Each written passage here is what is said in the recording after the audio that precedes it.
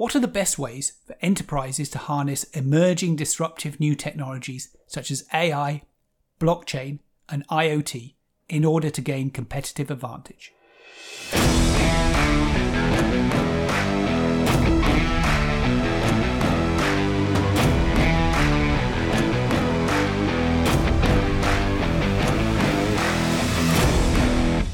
My name is Matt Hatton.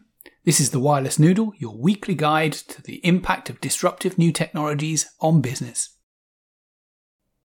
Based on the digital transformation investment forecasts done earlier in the year by Transforma Insights, companies will be investing over $5 trillion in digital transformation initiatives between now and 2030. Against that background, every company must be tech savvy to an extent never before seen. The unfortunate thing is that businesses have generally been quite bad at adopting new technology.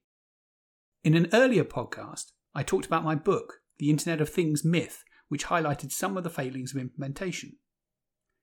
One way to get better at adopting new technology is to learn the lessons of others who have run similar projects. Use lessons from what other companies have done badly or well to educate yourself about how best to address the future opportunity. That was the thinking behind a set of research that we've been doing at Transforma Insights. Our team has been analysing case studies of AI, IoT, robotic process automation, product lifecycle management, distributed ledger and so on, looking at hundreds of different deployment parameters like time to deploy, complexity, vendor choice, and all sorts of technology-specific parameters like types of algorithms used in AI. This data can be used either individually or in aggregate to analyse more macro-level trends. Based on that research, on the 30th of July this year, we ran a webinar called 7 Ways to Harness AI, IoT, and Other Disruptive Technologies for Competitive Advantage. The replay is still available. Check out the Wireless Noodle website, wirelessnoodle.com, for a link. I want to share with you some of the findings. Firstly, looking at the overall trends, and then digging into 7 examples of best practice that come through from the specific case studies.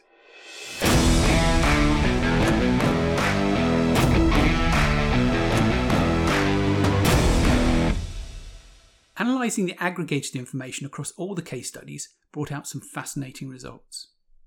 Firstly, companies are largely focusing on low-hanging fruit. Most organisations are hesitant to extend beyond relatively safe deployments, focused solely or predominantly on simple efficiency savings. In our case study assessments, we looked at impact based on 3 areas: internal process efficiency, external products, and overall market disruption. Specifically, we gauged the extent to which the project has a significant or transformational impact on process efficiency, i.e. internal processes, value proposition, i.e. external products and services, or the industry as a whole. Unsurprisingly perhaps, across all the technology groups, the prime impact is on internal processes. Over 70% of projects can be considered to have significant impact on process efficiency. Cost cutting is always the easiest way to realise benefit from a new technology and therefore justify investment. That's particularly true of the applications focused on repetitive processes like robotic process automation, product lifecycle management, and autonomous robotic systems. In contrast, less than 30% have significant impact on the organisation's products and services. The 3D printing and additive manufacturing category and the AI category all show much greater proportions of impact on products. Additive manufacturing because it's literally about making products, how, where, and the degree of customization.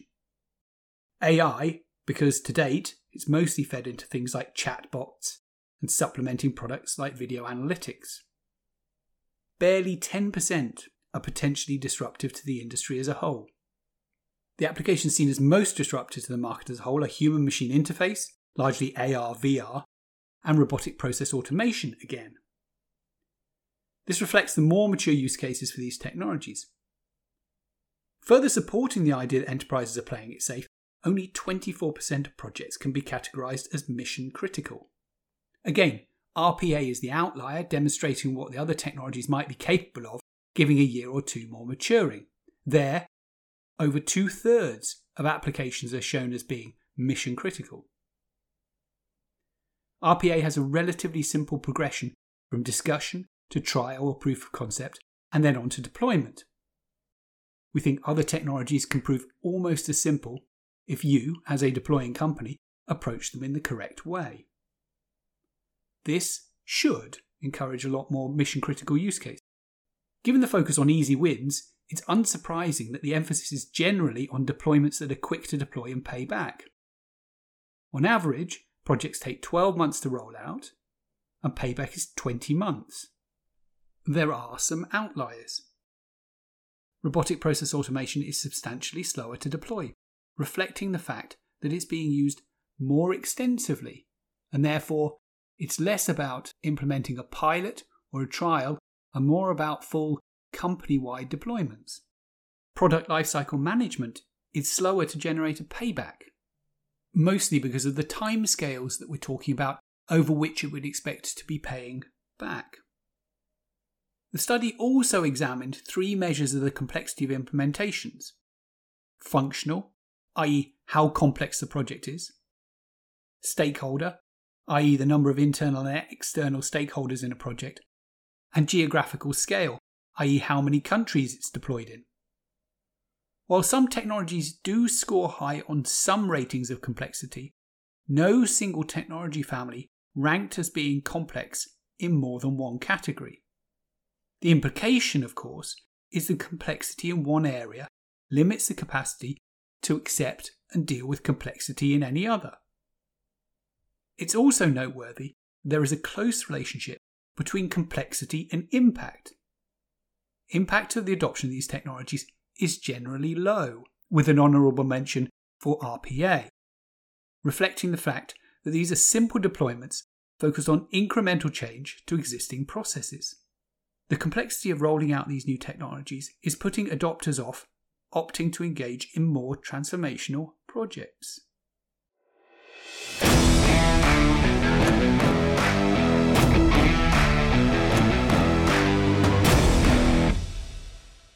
Of course, the lion's share of the responsibility for driving out the complexity sits with the vendor community. They've largely come on in leaps and bounds in the last few years, but there is still a lot to do. In the webinar, we identified 7 key things that companies who are adopting these new technologies can do to mitigate the complexity that still persists and help adopters get to a productive use of disruptive technologies faster than their peers. In the webinar, for each of these areas, we use real-world examples as diverse as a Norwegian dairy farmer using AI, to a Turkish construction company's adoption of drones to illustrate the points. Here is a summary of the 7 key ways to adopt disruptive technologies like IoT and AI for competitive advantage. Number 1. Have a thorough and systematic approach to horizon scanning. Technical, commercial and regulatory disruption is creating challenges for every sector, and you need to be aware of what's coming so you know what's available to harness and what might cause competitive issues. It's critical to not only consider the direct impact of a new technology, but also to give mind to the secondary effects. Don't focus exclusively on the narrow set of technologies that you might use, but think about impact on the wider ecosystem and adjacent spaces. Having a good understanding of what's coming and your competitors' plans will help your decision-making process about what to do with your own product lines. And if you can't do this well yourself, find a partner. 2. Have a prioritized list of projects which is constantly updated. You need a structured approach to selecting and prioritizing which of the many potential digital transformation projects you may pursue. The opportunities are almost endless. First filter based on viability and then rank based on attractiveness and fit for the business. Next, look at timelines and dependencies. Last, and critically, you need to feed back what you learn into the planning process. It's a constantly iterative process. As an example, you may have chosen to implement a particular software platform, which might make certain projects more appropriate to pursue. 3. Your team structure needs to match the project. Just as projects are diverse, So were the skills needed to implement them. In the webinar, we looked at the difference between a smart farming use case and a smart meter solution. They need radically different skills. In some cases, it's a completely novel and customized deployment, and there's a substantial discovery and ideation phase. In others, it's just a functional rollout of a fully formed pre-existing solution. Pick your project team according to the project. Number 4. Be flexible as you implement. The key characteristic here is agility. During deployment of the specific project, you should constantly feedback into the overarching planning process and make any changes so they're keeping with the overall strategic plan. You do not want the project team to solve their own problems separate from the broader strategy, because it risks creating silos of technological development. 5. Begin with the operational blockage. Most companies, when trialling and deploying new technology, focus predominantly on the technical issue. This leads to repeated proofs of concept, so-called POC hell. More important is to focus on the process you want to change. Also, be sure to consider technical and commercial elements in parallel. 6. Keep security at the front of your mind. Security is a problem that's referred to again and again when deploying digital transformation technologies. There are many high-profile examples of failure. You need to consider security from the start of your project and constantly review and iterate. A good example, as quoted in the webinar, was KEPCO, the South Korean energy company that contracted with ARM for an end-to-end secure system for smart grid upgrade that included hardware, OS, device management, and associated consulting. You also need to ensure you aren't just thinking of security in isolation, but considering the trade-off with commercial factors such as profitability or churn, and with other aspects of trustworthiness, such as reliability or privacy. 7. You need to change many aspects of what you do internally. Slow technology adoption is often due to a lack of consideration of the requirements to make substantial internal change. Any sufficiently important IoT implementation should require you to make changes to business processes, business model, finance, people, partners, systems, and culture. It also needs a robust approach to change management. There is a tremendous opportunity associated with adoption of technology such as AI, IoT, RPA, distributed ledger, additive manufacturing, AR, VR, and digital twins. But it requires a coordinated approach to identifying technology trends, selecting products, managing implementation, and adopting the internal changes required.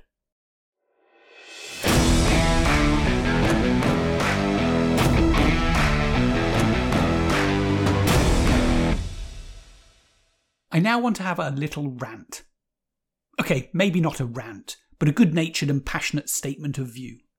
There are certain phrases that are used by technology market commentators that are spectacularly banal. You know the type of thing. People buy solutions, not technology, for instance. The popular one going around at the moment is, the real challenge with deploying insert name of technology is in the commercial and operational changes, not in the technology. Literally everyone knows this. If you're ever faced with anyone who says any of these things and then looks like they've imparted a pearl of wisdom, you should run a mile. Anyone thinking for a moment about using IoT or AI will be immediately struck that it's much harder to push through internal operational issues than to buy another box. But that's not my bugbear of the day. It's the ever popular statement, think big, start small, move fast. Nonsense. Think big is okay, but rather redundant. Anyone can do strategizing. That's not where the battle's won. Ideas are easy. Delivery is hard. As anyone who's ever tried to write a novel will tell you. Move fast is also rather pointless. What would the alternative be? Move slow?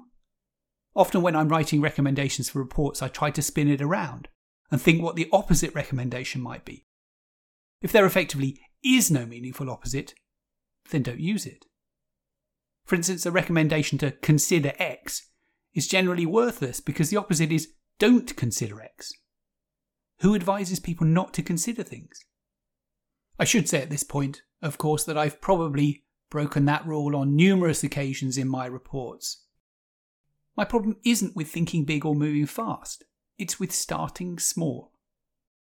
If your house was on fire, would you start small by putting out the dog kennel or throwing a couple of pints of water on first to see what happens? Of course not.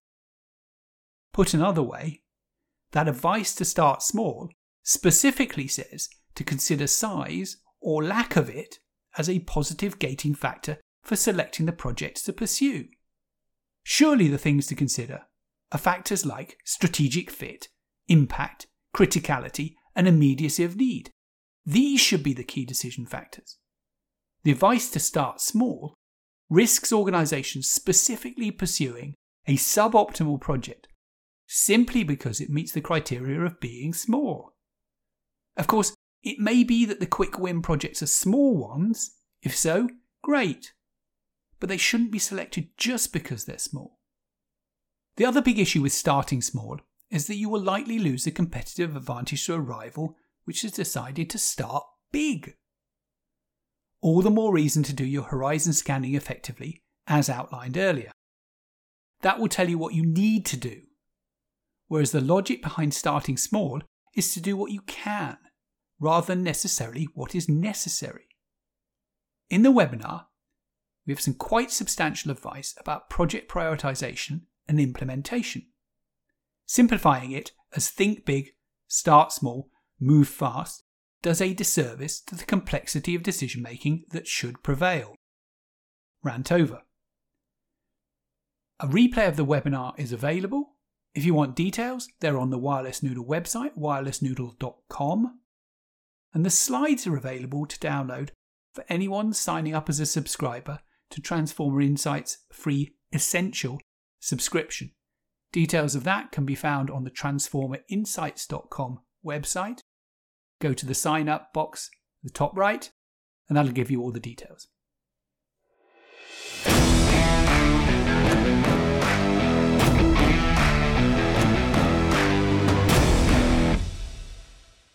Final thought. As we were putting together our webinar, we did wonder whether in these days of lockdown, webinar fatigue may have set in. There have been weeks where I could spend every day on virtual conferences and webinars of some sort. Personally, I long for the return of the real, live, in-person events. But I have to say it's not looking good. I don't anticipate travelling for conferences this year, and the first big event of next year, CES, has already been called off. Virtual events are fine, but they have a scarcity problem. In fact, several scarcity problems, but not perhaps in the way you might immediately think. These are down to basic economic issues of low barriers to entry and minimal incremental costs. From the standpoint of a host, there's minimal costs associated with running an event and inviting anyone and everyone. So there are a plethora of events demanding attention. This isn't so bad, as attending the events is much easier. I save on travel time, can pick and choose the sessions I attend, and so forth. That's fine. The second issue is that attendance being easy removes events as a filter to being a serious participant in a market. For us as analysts, that's quite a big deal. I'll explain. I've had numerous conversations with clients about how they knew we were present in the IoT because we attended all the events. It was a significant cost, but it was worth it, both to be better informed and connected, and also to show face. Finally, the scarcity issue is most prominently illustrated by networking. At a real-life event, if someone chooses to speak to another attendee, they're doing so to the exclusion of others. They have prioritised each other. With virtual events and virtual networking, it's easy to swipe right on every attendee to see who bites. There is little or no time limit, and therefore no indication that they actually value an interaction. At a recent virtual conference I attended, I received lots of networking requests. Many of those had explicitly stated why they wanted to chat, and had clearly copied and pasted a message to every attendee. As a result, I've ignored it all. If someone really wants to contact me, I'm not hard to find on our website or LinkedIn or whatever. Sometimes you need to introduce a little friction to a system, like travel or needing to do more than just hit send. In next week's podcast, I'll be talking about autonomous robotic systems, including factory robots, drones, and a few other types. It's a rapidly evolving and fascinating field. As part of that, I'll share some of the specific analysis of case studies in that area, as I've done today, across a range of technologies. I hope you can join me.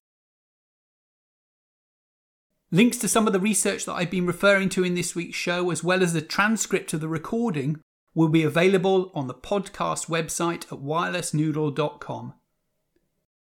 Thank you for joining me. I've been Matt Hatton, and you've been listening to The Wireless Noodle. Thank you for listening to The Wireless Noodle.